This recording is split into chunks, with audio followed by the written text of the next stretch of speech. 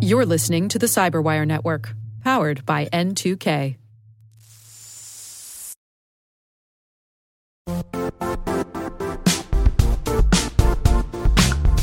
And now, a word from our sponsor, Zscaler, the leader in cloud security. Cyber attackers are using AI in creative ways to compromise users and breach organizations. In a security landscape where you must fight AI with AI, the best AI protection comes from having the best data. Zscaler has extended its Zero Trust architecture with powerful AI engines that are trained and tuned by 500 trillion daily signals. Learn more about Zscaler Zero Trust Plus AI to prevent ransomware and AI attacks. Experience your world secured. Visit zscaler.com/zerotrustai.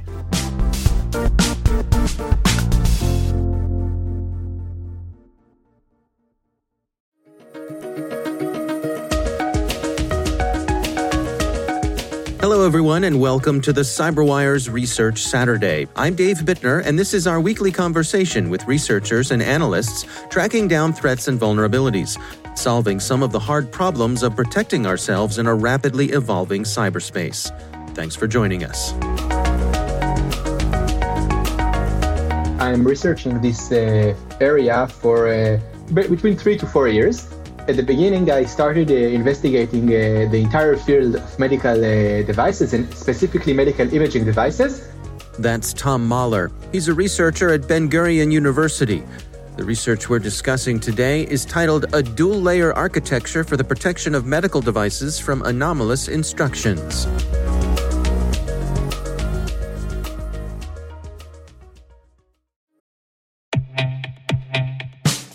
And now, a word from our sponsor, Syxsense. Syxsense provides award-winning cloud-based automated endpoint and vulnerability management solutions to streamline IT and security operations. With its advanced platform, businesses gain complete visibility and control over their infrastructure, reducing IT and security risks and optimizing operational efficiency. With Syxsense, you'll get real-time alerts, risk-based vulnerability prioritization and remediations, and an intuitive automation and orchestration engine so you can focus on your core business goals, confident in the knowledge that your enterprise is secure, compliant, and running smoothly. To learn why enterprises choose Syxsense, visit syxsense.com.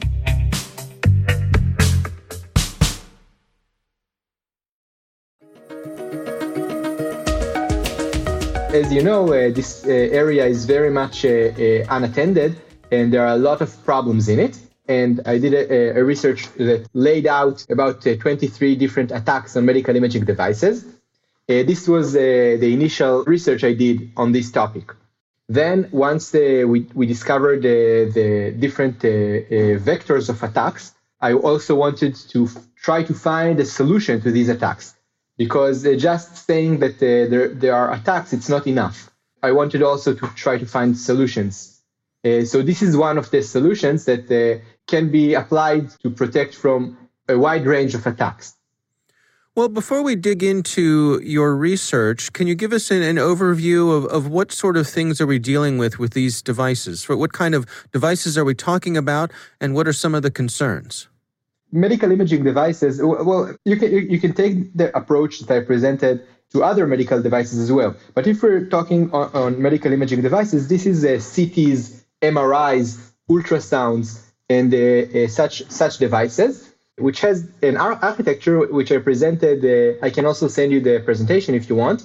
They have some sort of host control PC that controls the medical device and sends instructions to the actual medical device. So if you're thinking of a CT device, so I don't know if you have ever been in a CT device, a CT scanner, but basically you have the control room where a technician sits and configures the exam, and then the patient is placed on a mechanical bed that is moving through the scanning procedure. And the scanner rotates or does some different things depending on the technology. For example, CT uses X-ray radiation to scan the patients, MRI uses magnetic resonance to scan the patient, and ultrasound uses ultrasonic waves. But you can also think of other devices, such as radiotherapy devices or robotic surgery, or basically any medical device that has a controlling PC. So it's not if you're thinking of a heart rate monitors or cardiovascular implanted devices, it's not exactly this kind of device. I'm talking about bigger devices that has some controlling interface. This is important for the architecture. Now, what kind of communications typically goes on between that controlling device and the scanning hardware? This varies significantly between different manufacturer and different devices.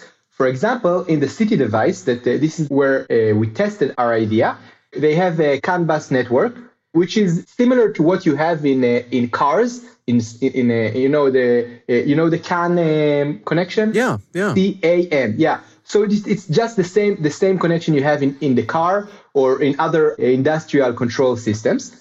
So this is just a regular input, but it doesn't really matter, because even if you have an Ethernet connection, or even if you have even Wi-Fi connection, it doesn't matter, because I'll get into it in a few moments, but our idea is to monitor the traffic between this host control and the device. So usually, from what I saw in CT devices and MRIs, we're talking about CAN bus connections. But it can also be used when you have Ethernet connections, normal LAN connections, or if you have some other Wi-Fi or even Bluetooth connections. I guess the question I'm getting at is in one of these devices, let's say that the technician who's operating the device sends a command to the device, to just make something up here, set the power level to 10. Is there some sort of back and forth between the device and the control computer that says, where the computer says, hey, set this to 10. The device says, got that 10. Do you really mean 10? And the control says, yes, 10. You know what I mean? Yeah. Well, this is an excellent question. And let me give you a little bit more background. So the device, at least in CT devices, once the technician configures the scan, then the device sends all the instructions at once. In a CT device, it's called a gantry. A gantry is the physical scanner that the patient sits into it. So this is called the gantry. So the host PC sends the instructions to the gantry. Now, these instructions are complete with all the information that it needs to do the scan. There is no really back and forth. There are some things that are back and forth, but not in the way that you mentioned. I mean, there is not a lot of validation. I'll say what validations exist and what doesn't exist. The validation that exists are validations that are concerned with safety. So medical devices needs to pass a lot of regulations and tests. So they pass safety tests that check that there isn't too much high radiation, or like you say, too high of a power. But the important thing is that since these devices are used for a wide range of different scans, so within the safe, when I say safe in quotes, within the safe margin of the allowed radiation or allowed movement, there is still a lot of gap. So let's say a big patient with a heavy weight is being scanned. He can be scanned in the same device where a child, which weighs much less, is scanned. So it's the same scanner, and it can take care of both patients. So of course, the heavier patient will get more radiation. So if you take the maximum safe radiation and put it into a child, so this is not so safe. You see what I'm saying? Yeah, absolutely. And another thing is that there is no validation for the question, is this instruction fit or matches this specific patient? the only one who knows all the profile of the patient and let's say his gender, his weight. So the only one who knows it is the technician, and he needs to configure the exam. So the device itself doesn't make this validation. The device doesn't know which patient is being scanned.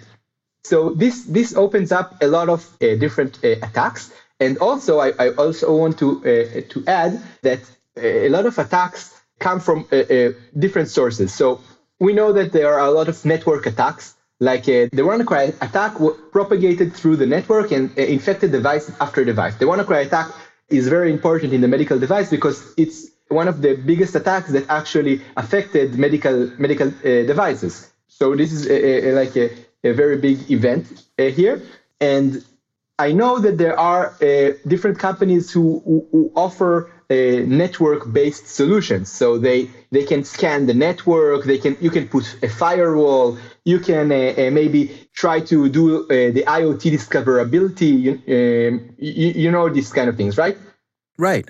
Yeah. So this means that you can monitor the network, but the host PC itself is a very, very closed system. So it's still a Windows PC, a normal Windows PC, but they can't really install endpoint security or even install updates to the computer because, let's say, a CT device comes one piece. It comes with the host and with the gantry and with all the servers. They are all supplied by the manufacturer, and they are all passed all these rigorous validation regulations that I mentioned regarding the safety. So if you install an update, the manufacturer must make sure that this update didn't interfere with any other thing that may compromise the device and may cause damage to the patient, even if it's just a security update.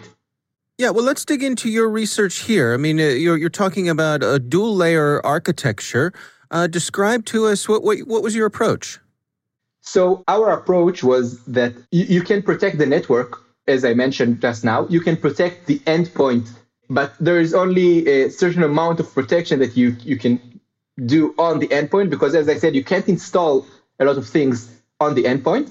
So our approach is to put the protection system outside of the host control PC and even outside of the entire CT ecosystem or medical device ecosystem. And we are connected from one side to the host PC and from the other side to the gantry. So you can think of us as like a Wireshark sniffer, but we're doing, of course, this analysis that I will mention in a few minutes. But we are monitoring the traffic, and our approach doesn't require any change to the existing device. So if you own a CT and you want to make it secure, you don't need to install anything on the network. You don't need to install anything on the PC itself. You can just take our solution, which is like a black box. You plug it in from one side to the host control, to the output of the host control. This output is supposed to go to the gantry. So instead of connecting it to the gantry, you connect it to our box. And then from the other side, our box connects to the gantry. And this way, we can monitor all the traffic that passes through. Now, I will explain, of course, the method later, but it's important to know that to understand that it doesn't matter where the attack came from. So you can maybe do a network-based attack scenario, or you can insert some kind of USB, malicious USB, to the host itself, or it can even be a simple human error. We catch all these kind of things, and you can't overpass our system because it doesn't protect from all kinds of attacks, but it protects from a very big portion of attacks. So if an attacker tries to, like you asked at the beginning of the interview, you asked if he takes the power level, let's say, to 10, or the radiation level, multiply the radiation level by 100. So the result of such an attack will be an instruction with too much radiation, and we catch this instruction. And by using AI methods, we can learn what are normal instructions and what are anomalous instructions, and then detect these anomalous instructions. Well, describe to us the part of your approach here that's utilizing artificial intelligence. Yeah, so this is the dual layer. And why dual layer? Because we have two different layers who are aimed at protecting two different kinds of anomalies. So the first layer is the unsupervised context-free layer. And this layer is using unsupervised anomaly detection algorithms. And we use different kinds of algorithms, such as isolation forest, KNN, K nearest neighbors, 1 plus SVM, and a different combination of these algorithms using an ensemble technique, an ensemble average technique. And we recorded about, I think, 8,000 or maybe more instructions from a real CT device. We did a collaboration with a manufacturer and a hospital, and we recorded over 8,000 instructions from of CT device. And then the first unsupervised layer is learning these instructions and try to find anomalies which are, let's say, out of the normal distribution of instructions. So if they are very weird instructions, for example, a very, very high radiation that was never sent before, or a very weird combination of parameters that doesn't make sense because they were never sent like this before. And this is the first layer. So the first layer tries to detect very, very strange instructions. And the second layer is a context-sensitive layer, which uses supervised classification to take the instruction and try to learn instructions with the context of the patient being scanned and the context of the clinical objective for the scan. So this is the second layer, tries to detect instructions, like I explained at the beginning, of, let's say, an adult being scanned while the actual patient is a child. So we wanted to also learn the instruction with the context of the patient being scanned. This is why we have these two layers.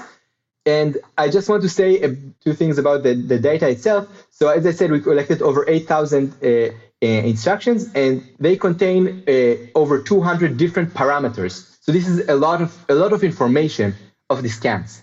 Now, the second thing I want to add about data is about the anomalies. So you can think of how we actually tested this idea, because it's not easy to record data at all. It took us over 1.5 years to collect this data, because each time we have to go to the hospital and physically connect to the device. And it's not like they allow us to come whenever we want and plug a USB and download everything. There is a certain procedure, yeah. So it took us a lot of time, and the anomalies were even harder because, first of all, the hospital didn't allow at all for us to try to record manual instructions on our own. So we had to collaborate with the manufacturer of the CT devices to try to. We went to their development center, and we brought a certified technician, which sat on a development CT, but a real CT, but which is being used during development. And we asked this technician to try on purpose to generate malicious instructions, like the maximum amount of level he could think of, or move the engines as fast as the device can. So this is one kind of anomalies which we call manual anomalies, which we recorded. We were able to record about 60 such anomalies. As you can imagine, this is quite a long procedure. It took us several days, and each time it's a slow procedure because each time the CT device actually does this instruction. Now, at a certain point, the manufacturer told us that he doesn't like that we are moving the motors so fast because he's afraid that the development CT will break. So we had to stop with this kind of instructions. But at least the radiation, the maximum radiation was okay. And also we had another set of malicious instructions, which by chance we caught certain instructions that we recorded them during a maintenance procedure. So at a certain month, this manufacturer came to the hospital that we worked with and did some calibration and testing on the device, a normal maintenance. But of course, a patient shouldn't be present during this maintenance instructions. So we also recorded them and insert them into our anomaly set. It strikes me that this could be useful to the manufacturer as well, because it could help them detect bugs and errors in their own system. Yes, of course. And for them, it could be useful for much more. First of all, for cybersecurity, of course, this is why this manufacturer really liked our idea, because he said that it's very easy to implement. He doesn't need to install anything. It's just a plug and play. Just take this black box, puts it in his device, and it makes his device more safe. And another thing, it can help them not only detect errors, but also learn, business intelligence. For example, how many scans of certain types were done on this specific device, and then they can say that, let's say, specific CT scanner did a lot of head scans. And let's say these head scans highly affect certain parts of the device. And because this device did a lot of head tests, then it needs to keep a maintenance of certain X-ray tubes. So this is also something that could be very interesting for the manufacturers. It strikes me, too, that this could be very useful for something like an infusion pump. I'm thinking about just preventing medical errors. And as you say, being able to gather data about when errors do happen, what are the circumstances under which they occur? Yeah, I think so as well. And this is why I think that what really helps here is the context-sensitive layer of this dual-layer architecture, because adding the context to the instructions, they don't do it. I mean, the manufacturers simply send instructions without any context. So if you add the insights about the context, you can really do a lot of interesting things. Also in terms of optimization, optimizing the instructions to better fit this specific patient being scanned, not just any patient being scanned. Are there any concerns with, for example, latency or availability? If the ability for these machines to connect to the device that you all have designed here, is there potential for it to slow things down, or for example, if your system goes down for some reason, can the hospital still bypass it? If our system fails, then the hospital can always revert to the current situation that he has today without our system. So if there is some problem, you can just unplug our system, plug the host directly to the gantry, and everything works the same. So this won't cause any problem. In terms of latency, from what we saw, analyzing one instruction is a matter of milliseconds. So I don't think it would cause a slowdown to the procedure itself. And also, you can apply on the instructions simultaneously while the device begins its operation. A CT scan is not something that takes a millisecond. It's a procedure that takes, let's say, even 1 or 2 or 3 minutes. Mm-hmm. So if you discover an anomaly after 2 or 3 seconds and you give the alert, so the technician can stop the device immediately, and no damage would be done, because 2 or 3 seconds, even at the highest radiation, wouldn't cause any problem. Now, we also want to add in the future explanation to the system, which will also explain the anomalies and not just alert them. Regarding the explanation, I think here would be maybe a bit more latency, because the explanation process is more slow. But we're not there yet.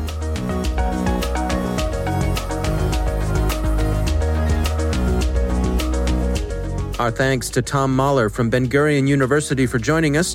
The research is titled A Dual-Layer Architecture for the Protection of Medical Devices from Anomalous Instructions. We'll have a link in the show notes.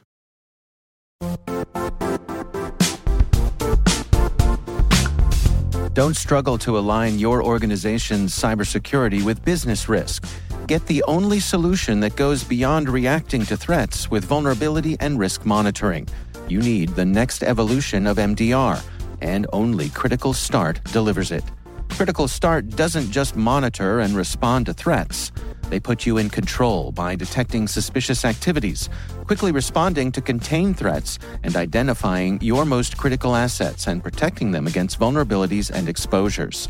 With continuous visibility, expert guidance, and measurable risk reduction, Critical Start has redefined what it means to manage cyber risk. Demonstrate provable security maturity to your leadership while positioning your program to achieve the greatest risk reduction per dollar spent. Stop fearing risk and start managing it with Critical Start. Visit criticalstart.com and request a demo today. That's criticalstart.com.